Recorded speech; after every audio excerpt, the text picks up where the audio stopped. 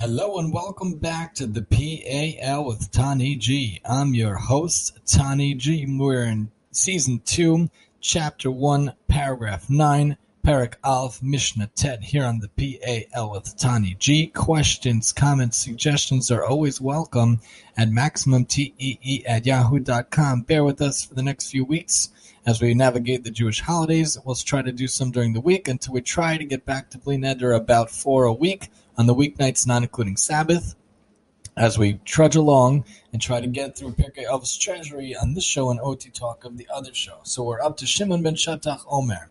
Shimon ben Shattach says, Have marbe lachakor es ha'edim.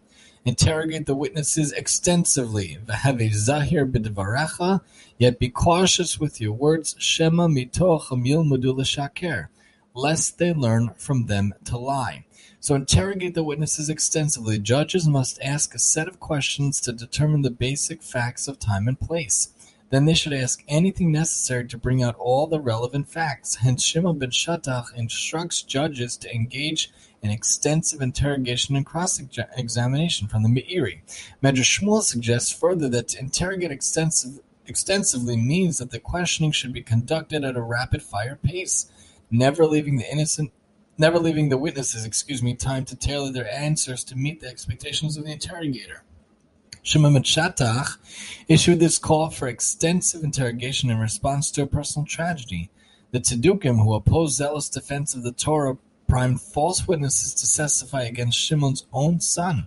Shimon's own court accepted the testimony and imposed the death penalty on the innocent defendant.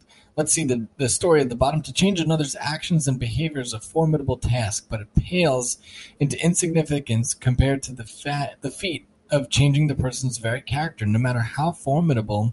However, this must be the ultimate goal of teachers and leaders, to engender a metamorphosis in a person, and it is to them that the Mishnah speaks. Do not act as a legal expert who merely delineates the scope of the halacha. Your true agenda must be to speak words of such warmth and inspiration that by the time a person leaves your presence, his life will have been totally changed. While formerly he was viewed as an evil person, your influence should make him legitimately innocent. And then, cautious with the words, lest they learn to lie. The witnesses and the litigants will learn to lie. Tosos Yom Tov. What does it mean, lying? When interrogating witnesses or litigants, one must take care not to give them any indication of the direction of one's probing. Should they discern the angle of the questions, they will lie in order to accommodate the questioner. Rashi Rad for Yonah. When issuing a verdict, do not elaborate more than necessary on the reasons for the ruling, for people may study the case in order to learn how to deceive a court in the future. Chassid Ya'avetz. Ruach Chaim interprets this as referring to limitations on the judge's right to be misleading in an attempt to flush out false witnesses and trip them up on their own testimony. While the judge may do so, he must be subtle, so that the witnesses not realize and come to take license to do so themselves. So when dealing with witnesses, be cautious with your words, because they might come to lie. When dealing with people in general, we should try to think twice before we speak, they say, is the common adage, the common saying, because people can just go about and do things based on your words, especially if a person's a rabbi or a professor or a teacher. The kids will go about and just go based on what you say. They take things as fact, they take things as truth and emes, even without looking into it. They'll take your words and just run along with it, assuming that everything you say is truth and accurate. And they might not check your words. They might not go look and see if what you say is accurate. So be careful with what you say, because people may make mistakes, God forbid, based on it.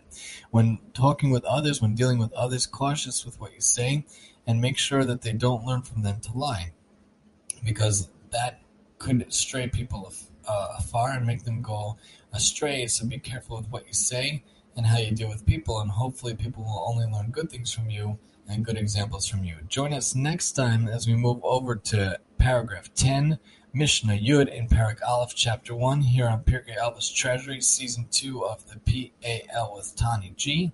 And I'm your host, Tani G.